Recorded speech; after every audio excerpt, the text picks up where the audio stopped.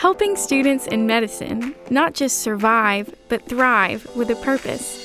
This is the CMDA Student Pulse Podcast with your host, Bill Reichert, National Director of CMDA's Campus Ministries.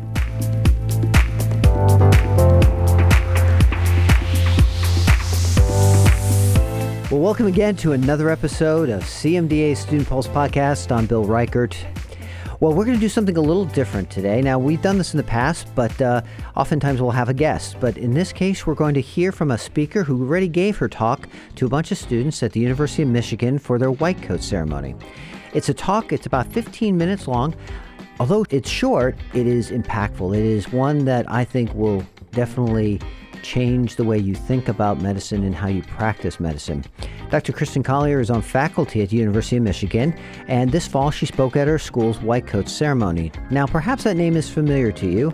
She was in the news, and the event was somewhat in the news. And I hate to have the things that surrounded the event overshadow what she actually says, but suffice it to say, because of her pro-life beliefs, some students took issue with that and wanted to disinvite her as speaker, which she was not, and then they chose to walk out of the white coat ceremony.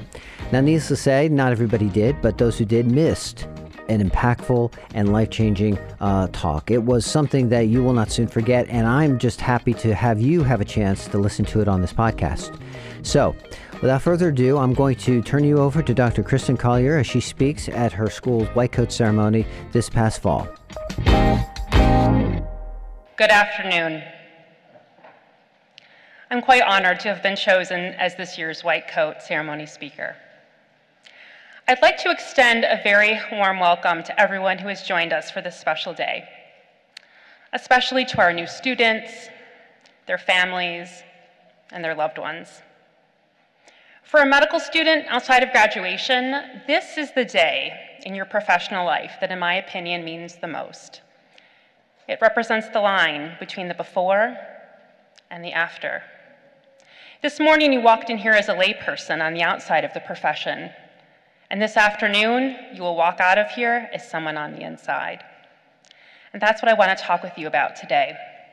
How to make it on the inside. And not just how to survive, right? But to thrive and to flourish. But before I do, I want to acknowledge the deep wounds our community has suffered over the past several weeks. We have a great deal of work to do for healing to occur.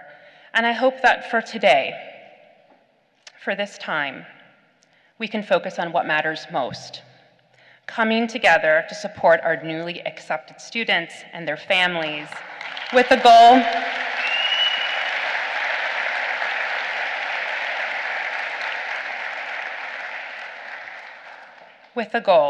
of welcoming them into one of the greatest vocations that exist on this earth, the vocation of medicine.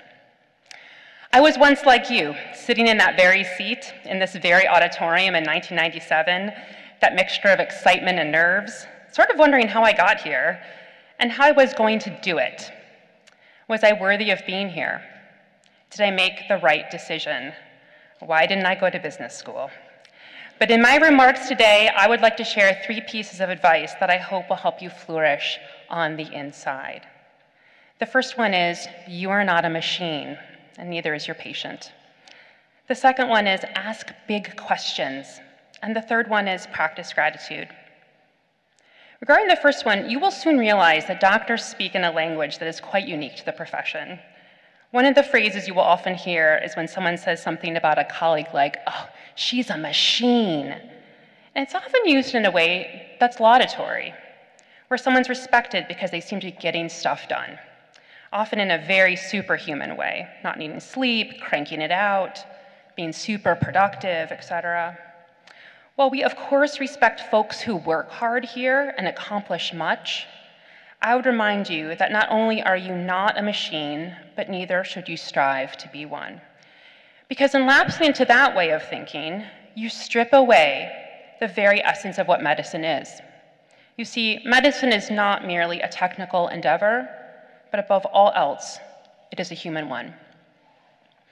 In the great work, The Grapes of Wrath, John Steinbeck writes a story about a family of low resources during the Great Depression, who are driven from their home because of drought and economic hardship. It was a time of great expansion of technological and industrial advancement, especially around the vocation of farming. Steinbeck reflects upon the nature of man when he writes, quote, "Carbon is not a man, nor salt, nor water, nor calcium. He is all these, but he is much more, much more. And the land is so much more than its analysis. That man who is more than his chemistry, that man who is more than his elements, knows the land that is more than its analysis. But the machine man, driving a dead tractor on land he does not know and love, understands only chemistry, and he is contemptuous of the land and of himself," end quote. Let's read that last line again. "The machine man understands only chemistry, and he is contemptuous of the land and of himself." What if I substituted the word patient in for the word land? He becomes contemptuous of the patient and of himself. I'm sure you've heard a lot about the crisis of physician burnout.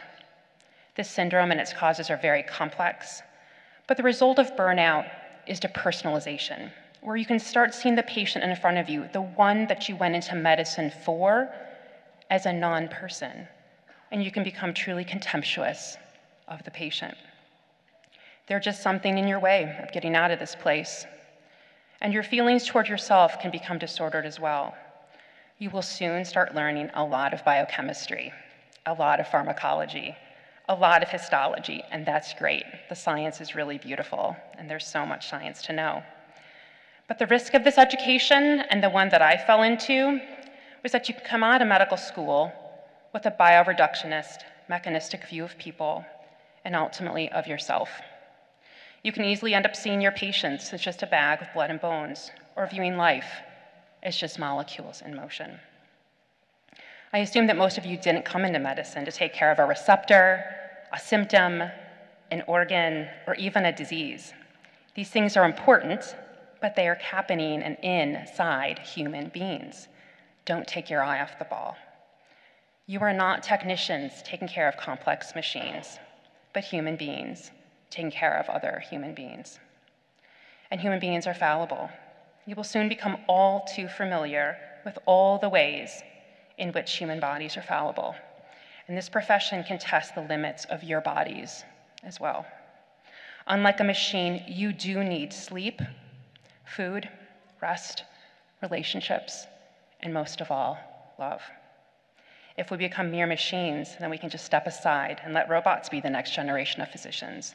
To be fair, robots can often be more accurate than we are with diagnostics. They can be faster. You've probably seen more stories of robots of late being built to provide care in nursing homes.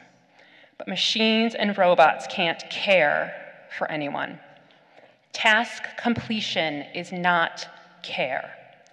Medicine is an embodied profession where two people come together in one of the most sacred relationships that there are. Get to know your patients as human beings, not just their scans, labs, chemistries, and data. The disease may be unique, may not be unique, but every person is. Let's resist a view of our patients and ourselves that strips us of our humanity and takes away from the very goal of why most of us went into this profession in the first place, to take care of human beings entrusted to our care in their moments of greatest need. Number 2, ask big questions and lean in on the humanities to do so. Many of you have come to us from liberal arts colleges and universities and have studied big questions in fields like anthropology, sociology, theology, philosophy, and literature, to name a few.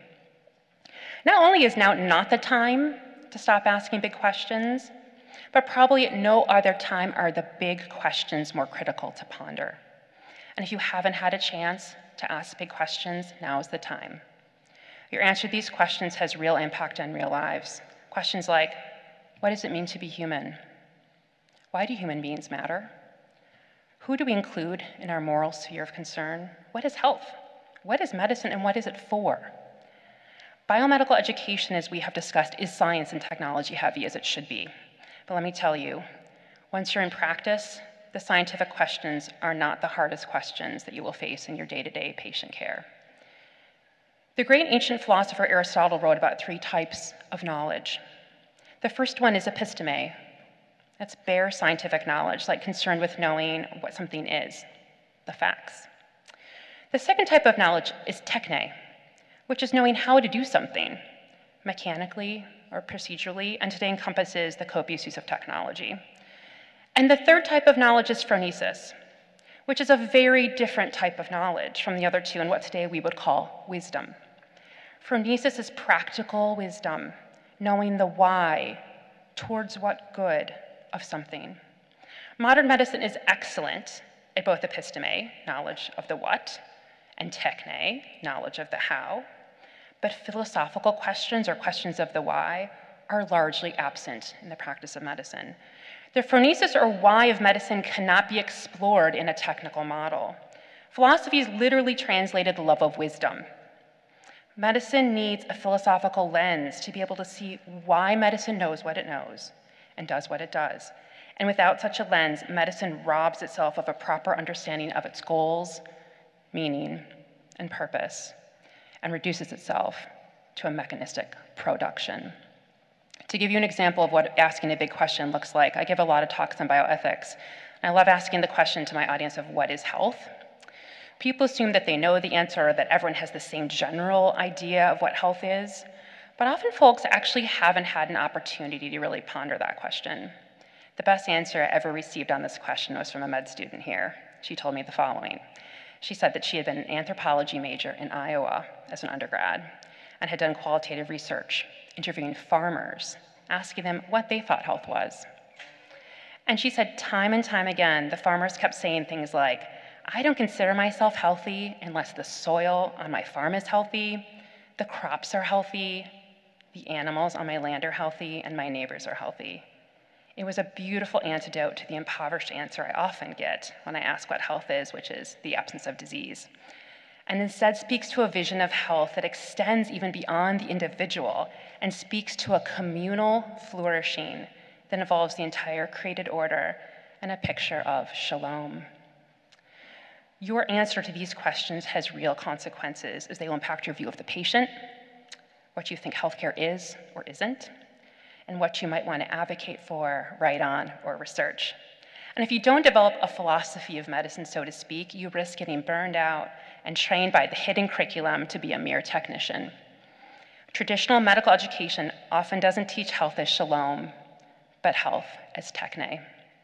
Number 3, practice gratitude and cultivate the proper place of medicine. This profession, unlike many others, provides ample opportunity to become acquainted with grief. Remember, you could have gone to business school. But in becoming acquainted with grief, you will hopefully develop an appreciation for what truly matters and what doesn't. Not infrequently at this hospital, there are cars in our parking garages left behind from when someone has walked into this place and never walked back out. When you are taking care of patients, no matter how long your day has been, what you've had to do, what you've had to miss to be here, that for that moment in time, you aren't the one in the sickbed. When I was a third-year resident here, my chief resident, Jake, became ill, and he became the one in the sickbed. He had been interviewing for a competitive fellowship position in academic cardiology. He had been losing weight, looking tired, but we all know he had been busy. He kept telling us that he had been busy. One night, shortly after arriving home from a flight, he presented to our emergency department with shortness of breath and was found to have a massively enlarged liver due to the presence of multiple terrible masses. We were hoping that this was something easy, or at least easier than what he ended up having, which I won't even name here because my anger at his particular disease has decided that its name doesn't deserve a place in this speech about my friend. But what he had was bad, ended up taking his life. It was over the course of that year that our institution watched our friend die, but we also saw him live, and it was painful. And what was even more shocking to us at some level was that we couldn't save one of our own. Here we were in one of the largest academic hospitals in the world with all the technology, treatments at our disposal. Chair of medicine at the time was an oncologist, for God's sake. Yet Jake got sicker. We couldn't cure him, and he died on our watch. We lost our friend, and the world lost a great son, husband, brother, and doctor. Those of us who survived lost additional things. Collectively, we lost the deeply held belief that medicine could be our savior. What had happened in part is that many of us had made medicine into what theologians call an idol. We had placed unrealistic hope into something that medicine didn't deserve and couldn't live up to. When our idols come crashing down, pain ensues, but the right order of things shines out of that darkness. I have since grown to understand the limits of medicine that are important for me to realize as I grow into the physician that I need to be. I wish I could have come to know these painful truths in a different way, in an easier way. But I still talk about Jake and what he taught me about medicine and the limits of the vocation to which I have chosen to dedicate my life. So how can we not be destroyed by what we see? How can the suffering we see help us paradoxically flourish on the inside? This profession has a tendency to do one of two things. The suffering can either harden you and make you into a burned out machine, or you can allow the vocation to soften you, to cultivate compassion, love, justice, and mercy. Let medicine do the latter of the two. Secondly, medicine needs to come back to the humanities, as they can help illuminate these truths most clearly. The mother of narrative medicine, Rita Sharon, once wrote that training in the humanities lets one see the suffering. She says that's what the humanities are for. She writes, "What one gains by the sight of the suffering is the knowledge of the cost of this life. For those who are prepared, you receive a clear-eyed discernment of this thing, this life, its worth," end quote. In conclusion, in this great work called medicine, you should give thanks to those who have come before us. The great philosopher Alasdair MacIntyre once said that before you ask yourself, "What am I to do?" you must answer the question, of what story am I a part? You are not part of the story of medicine that's rich in both tragedy and joy, but you have the potential to shape the future of the story if you resist the temptation to see yourself and others as machine, if you ask big questions, and if you practice gratitude along the way. Welcome to the profession of medicine, and go blue.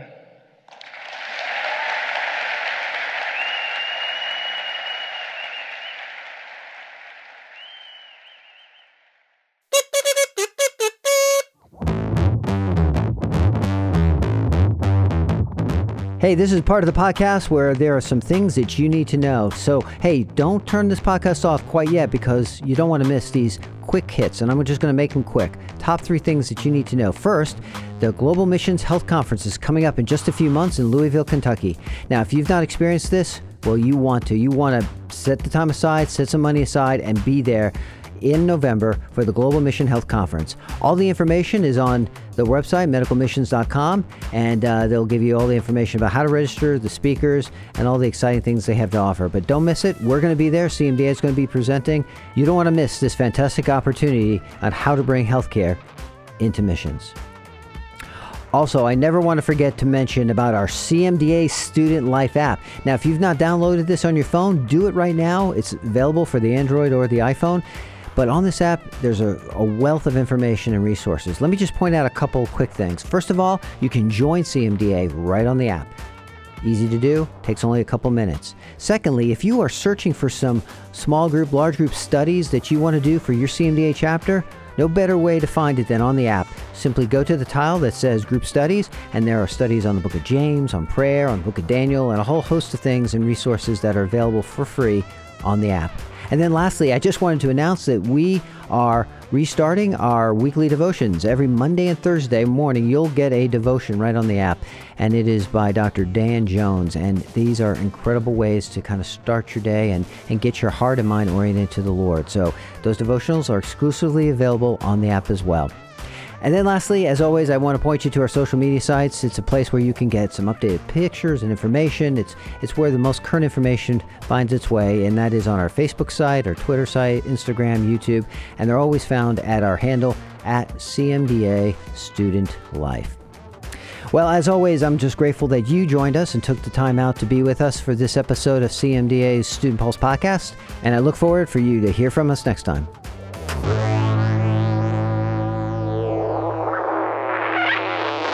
CMDA's Student Pulse podcast is a production of the Christian Medical and Dental Associations. The opinions expressed by guests on Student Pulse podcast are not necessarily endorsed by the Christian Medical and Dental Associations. CMDA is a nonpartisan organization that does not endorse political parties or candidates for public office. The views expressed on Student Pulse podcast reflect judgments regarding principles and values held by CMDA and its members and are not intended to imply endorsement of any political party or candidate.